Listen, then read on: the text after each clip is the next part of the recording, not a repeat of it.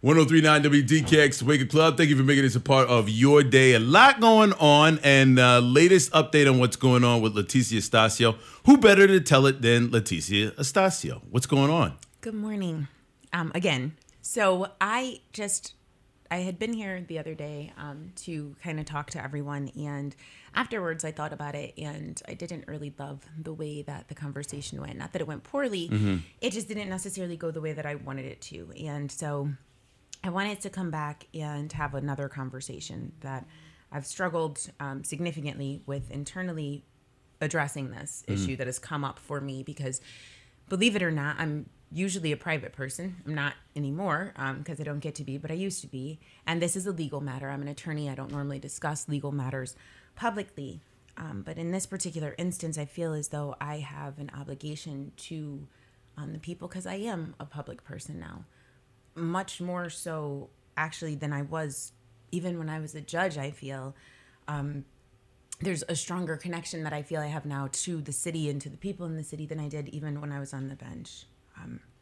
So as much as I may want to say that this is private, I don't feel like it gets to be. I don't feel like it's fair to say, mind your business or leave me alone. Not to the people who've supported me, not to my clients who've helped me rebuild my life, not to anyone. So this is completely different than anything I would normally do in my capacity as an attorney, but I feel like I owe everyone an explanation. So I want to start by being grateful and saying that I appreciate everybody who continues, 4 years later to ride and to defend me and to say, leave her alone. You guys are always bothering her. You're always at her. This is a witch hunt. This is what a lynching actually looks like.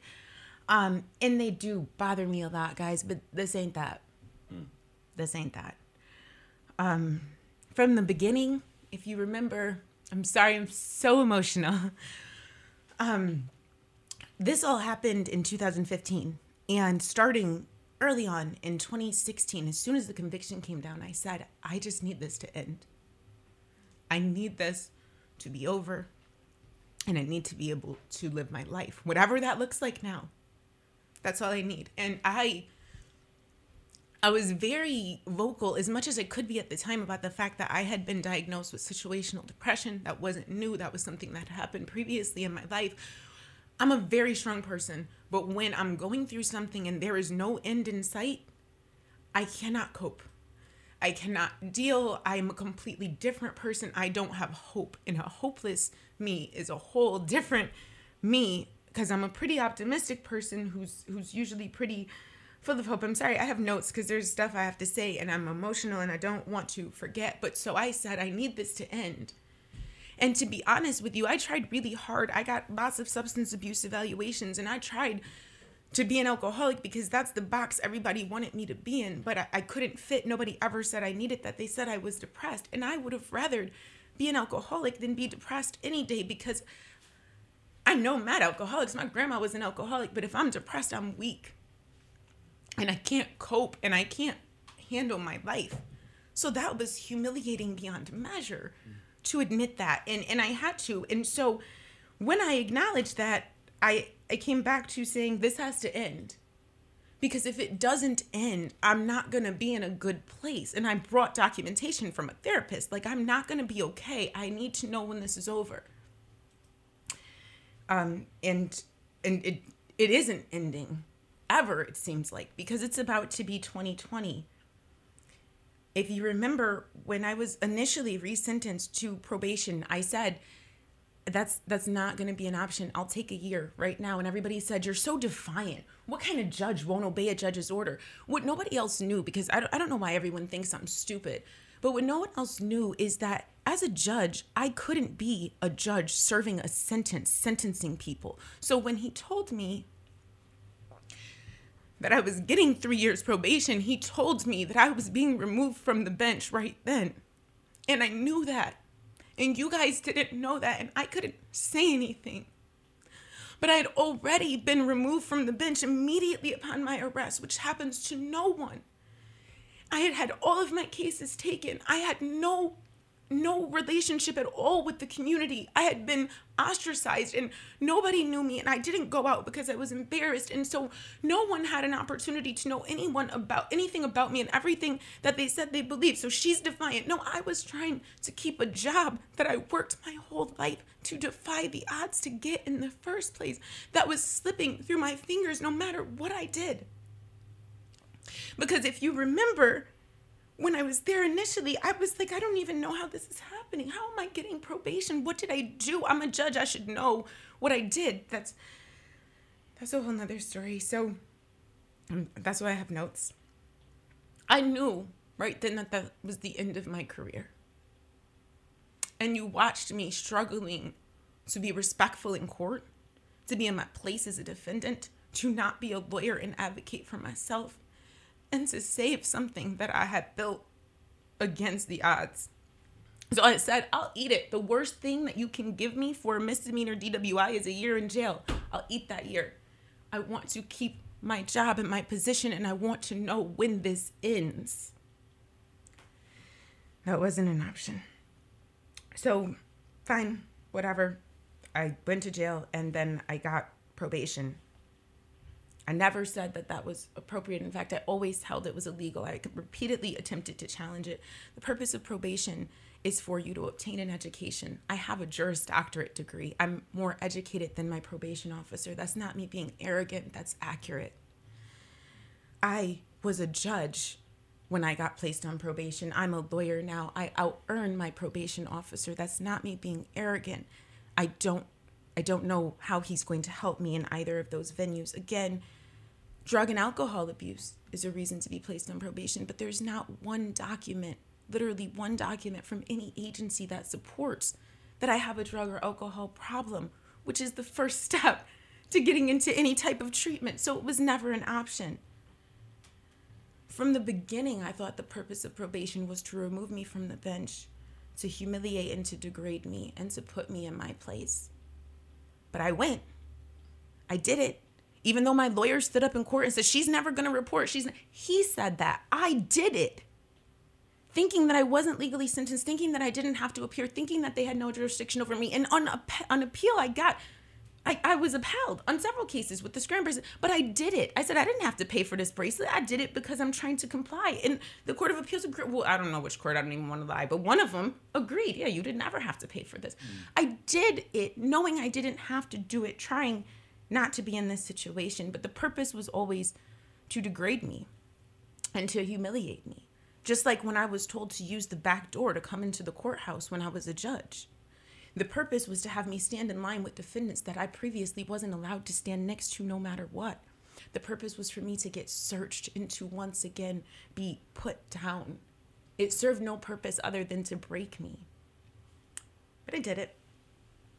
Taxpayers were so concerned about their dollars, and you don't even know how much it costs for me to be on probation a year. I'm literally the only probationer my probation officer supervises. I'm his entire caseload. I wasn't working when that happened, right? I wasn't allowed to work. I was actually on medical leave that never came out, but I had been diagnosed with depression and I wasn't allowed to go to work. My doctor had pulled me. So it wasn't so difficult to go to probation and comply with what he said when all I did was lay in the bed all day and contemplate my existence, right? I could get up. I could go there. Don't leave the county. That wasn't a problem. I didn't leave the bed.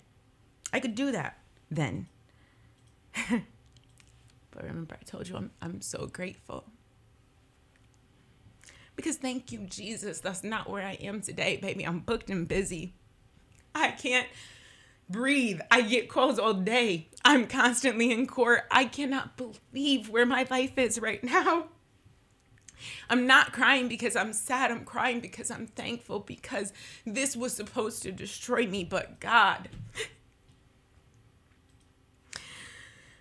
I cannot meet clients and do speaking engagements and all of the opportunities that I'm presented with to talk to the community, to do outreach to the community, to intercede where there's police hostility. I did a SWAT negotiation the other day, and I was thinking, I'm supposed to report this to probation because it's police contact, but I'm here confidentially on behalf of my client, and so it's really not appropriate, and I don't know what I'm supposed to do ethically because they're at me all the time, bro, and if I make a mistake, I don't know, and I cannot live like this. I can't do it. I'm super strong, guys, but I'm a human being, and I think everyone forgets that, and I can't do it. I can't be both of these things. So I did everything I know how to do, right? I went to probation. I said, guys, I've been on probation over 2 years. I've been on a 10-month conditional discharge. Like, I've served mad sentences. Can we stop now? Anybody else would be off after 1.5 years, and there's legitimately no purpose. Can you please let me off of probation? It's interfering with my ability to make a living. You're not getting off probation. So I didn't know what to do, right? But I got charged with a felony, erroneously, that I was acquitted of, all because of probation. When probation dismissed the violation of probation pending with the felony, no, they kept going with the felony. Cost me tens of thousands of dollars, had to go to Syracuse, got arrested the week that I went before judicial commission to testify on my own behalf. Literally, I'm negotiating with the investigator saying, can you please arrest me next week? Friday is a really important day for me. I can't be in jail. I have to go beg for my job. Can you please arrest me next week? Sorry, see, this is why I need my notes. I said, I'll wait until after the felony. After the felony, they'll do the right thing. They'll stop. Felony goes away. I go back. I say, can I please get off of probation? No, absolutely not. What are we addressing? Your alcoholism.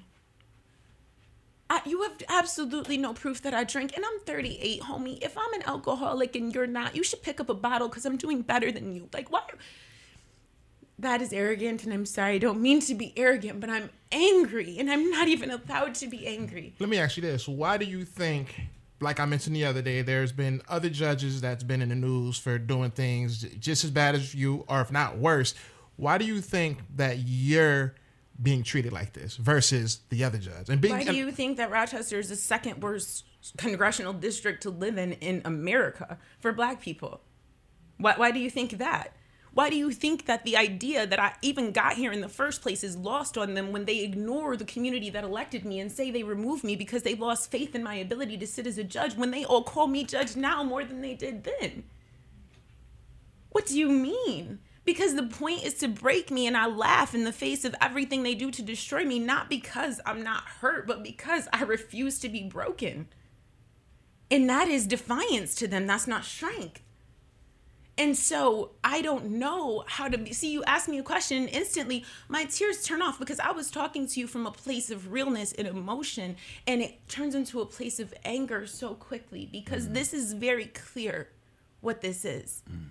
It's not even just probation, right? Probation is an issue, but it's beyond probation. I can't go into the Hall of Justice where I work, where I go several times a day, without getting searched, without standing in line and going through magnometers. So I go to court one day, and I usually wear slides because my shoes make the machine beep, and it takes longer. And my client goes, isn't it kind of unprofessional to come to court in slides? And I said, it is. I come to court in slides because unlike every other attorney here, I don't get to bypass the metal detectors. I have to stand in line next to you to remind me that I'm not as good as anyone else here, that I'm not an attorney, that I'm not a judge, as a constant reminder every time I come into this building of being knocked down a peg. And then I go to court, and if you know anything about court, there's one building and then there's another building. Sometimes I have to leave one building to go to the other building, so I leave, I go stand in line again until I get in, and then I come out and I stand in line again. That can add an hour and a half to my day. Literally. Just standing in line to get to my clients. Yeah. When I go into the back, I have a deputy escort me into the back to see judges. I can't go to the jail, again, without a deputy escorting me. I have dogs come by and sniff me. I'm on probation. They're letting a probationer, a known probationer, into the jail. The other day, a client or a wannabe client asked me for my card. I handed it to him. The deputies came over and said, you can't hand anybody anything. I can't do both. I can't leave the county without permission. I am getting contacted for speaking engagements, not outside of the county, outside of the state. I've been invited outside of the country. This is international news. We might not be able to acknowledge this in Rochester for what it is, but other people on the outside looking in are like, a judge got removed over a DWI? How did a judge get arrested for DWI? Anywhere, like seriously, this is the real conversation everywhere else. So you know exactly what it is. And Guys, I didn't want to violate probation. I didn't want to force myself into the news. I didn't want to jeopardize everything. Be clear, I could still go to jail for this. 1039 WDKX. And I thought, I don't do appellate work, so I thought that would be a quick turnaround. And then I told my probation officer that I wished him nothing but the best, that it had been a really good opportunity getting to know him, even though I didn't like it, and that I would not be seeing him again. That irrespective of what reporting requirements he may have, it was interfering with my ability to live my life and make a business, and I couldn't do it. I couldn't do both, and I chose my own prosperity. I chose what was actually benefiting me. And so I told him he wouldn't see me again, and I meant it. I didn't go back to probation. That's not untrue. I didn't want to violate. It's just not something I can do. So now I'm going to try to stick to my notes and say why. I already told you about how I can't go through the Hall of Justice without the magnometers, how I have to stand in line. When I go to jail, one of the first times I went to jail to visit a client, they called Judge Doran on the phone to ask him if I had been disbarred. In front of my client's family that had just retained me, in front of everyone in the jail, they said they didn't believe I was a lawyer. Then I had to wait about 2 hours before my client was brought down. That happens regularly. I have to wait over a half an hour to see my clients. My clients get additional searches when they leave. I can't give things to people in visits like my card, which is how attorneys advertise. All other attorneys can do that. I can't do that. I assume it's because I'm on probation. That's at least the excuse I've been given. I get escorted into chambers. I get escorted into jail. I get escorted into pretrial conferences, which is weird because deputies, first of all, need to sit at the desk. So they get in trouble sometimes for leaving the desk to escort me because the desk is unmanned, and that's awkward. And also, they have to sit in a pretrial conference where they're really not supposed to be, so that's awkward. Approximately a year ago to the date, I applied for a secure pass to gain entry into the Hall of Justice, and it won't get approved, but it won't get denied, because if it gets denied, then I get to appeal the denial. It's just sitting. It's been sitting for a year. It takes 3 to 6 weeks to get a secure pass. And there's actually an attorney in the community he's not an attorney anymore, who was arrested for bringing hacksaw blades into the jail, and people actually escaped. And I saw him the other day and I said, hey, when that happened, did they take your secure pass? And he said immediately upon being convicted of a felony, they took my secure pass. And I said, before you were convicted of a felony, could you still get in and out of court going through the secure line? Did you have to go through the mags? And he's like, no, I never had to go through the mags. They can't take my secure pass if I haven't been convicted of a felony. I'm still an attorney. It's an attorney entrance. And I thought, yeah, because I'm not an idiot. That's what I thought. That's exactly what I thought. But it's a year later and I don't have a secure pass. The only explanation I've ever got is that I'm on probation. I go to probation to get pre-sentence investigations with my clients, and the probation officers know I'm on probation. It's the most awkward thing in the world. They call me. They don't know how to refer to me. They don't know what phone number to call me on. They don't know if they should talk to me through my probation officer. It's so strange. I already talked about leaving the county. My daughter goes to school in Buffalo now. She's in college. If I go to my daughter's dorm without permission, I've just violated probation, not to mention the multiple cases that I have out of county, the speaking engagements, and the business opportunities that I can't engage in. I told you about police contact and how that is not possible. I forgot to mention that because I didn't have an opportunity to challenge my conditions of probation when I was sentenced like everyone else, I have search conditions. So if I give a client a ride in my car, they're potentially subjected to a search of their person in violation of their Fourth Amendment rights because it's my car and I have search conditions under my conditions of probation for a misdemeanor DWI 5 years ago. It's really hard for me to understand, guys, why I am supposed to keep doing this. No matter what, I can't. Like it. Or don't like it. I mean, down to the most simple things, right? I went to my client who was in a very trying situation, just became a nurse practitioner, and I was able to get her degree released. They were holding it, and I don't normally talk about my clients, and this is going to be as abstract as possible, but her college was holding her degree, and I sent over correspondence, and they released it, and they were saying that they might never give it to her. It was a big deal, and I wanted to buy her a bottle of rosé, and I couldn't. because I'm the only person in the world who had to go back to court to get the terms and probations modified of their terms and conditions of probation modified, because I went to Market View Liquor to make Mother's Day gifts, and I had to go back. I am no longer even allowed to purchase alcohol, let alone use it. Like, I'm 38 years old. You want to just humiliate and micromanage me in every facet of my life indefinitely, and I just have a real hard time with that. So I complied as much and as long as I could. Not because I'm afraid of going to jail, because I said 2 years ago I would do a year, and not because I'm some gangster, but because I actually respect the law. I actually believe in it. I actually know that after a year and a half of probation, everyone gets terminated. Even people who have records, even people who, everyone gets terminated if they, you're not an issue. And I know I'm being supervised for no reason. I filed a motion. I thought, okay, here, I'll do this, but I can't do it. I filed a motion in July, nothing. August, nothing. September, nothing. October, violation of probation. How else was I supposed to get anybody's attention? I've been saying this was an illegal sentence for 3 years, and I've been serving it, and nobody cares but me. I can't live. I used every legal means that I knew available to me to try to resolve this issue, but nobody seems to care. And I can't live. And I am, so it's hard to juxtapose that, because I'm thriving and things are great, but just because I carry it well doesn't mean it's not heavy. This is coming at a significant price to my own personal mental health. Every day, I have to be reminded repeatedly of this fall from grace. And I'm on the come up. Like, there's no reason to still be doing this. What purpose does it serve? The criminal justice system is not supposed to destroy you. That's not what it's here for. That's not what probation is for. We're not supposed to be in the business of breaking people.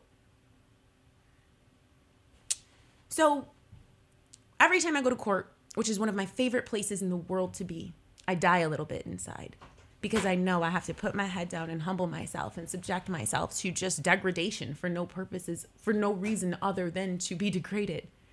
And it sucks. And that was the point, because if you don't know this, the Court of Appeals is clear that removal from the bench, it's literally considered career suicide. They say, and that was the argument, do not kill this woman's career. She's 36 years old. She was 33 years old when she became a judge. That's saying something. Don't kill it.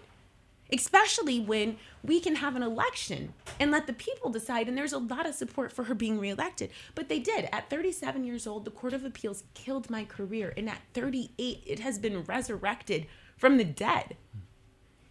And there is no point but to destroy me at this point. I look back to my notes. I wanted to say this for sure. The Court of Appeals killed my career at 37, or so they thought. But God, this is nothing but God. This is not me. I'm not anybody. I didn't do anything here besides break down and try to hide it and come back. And they never expected to deal with me again in life.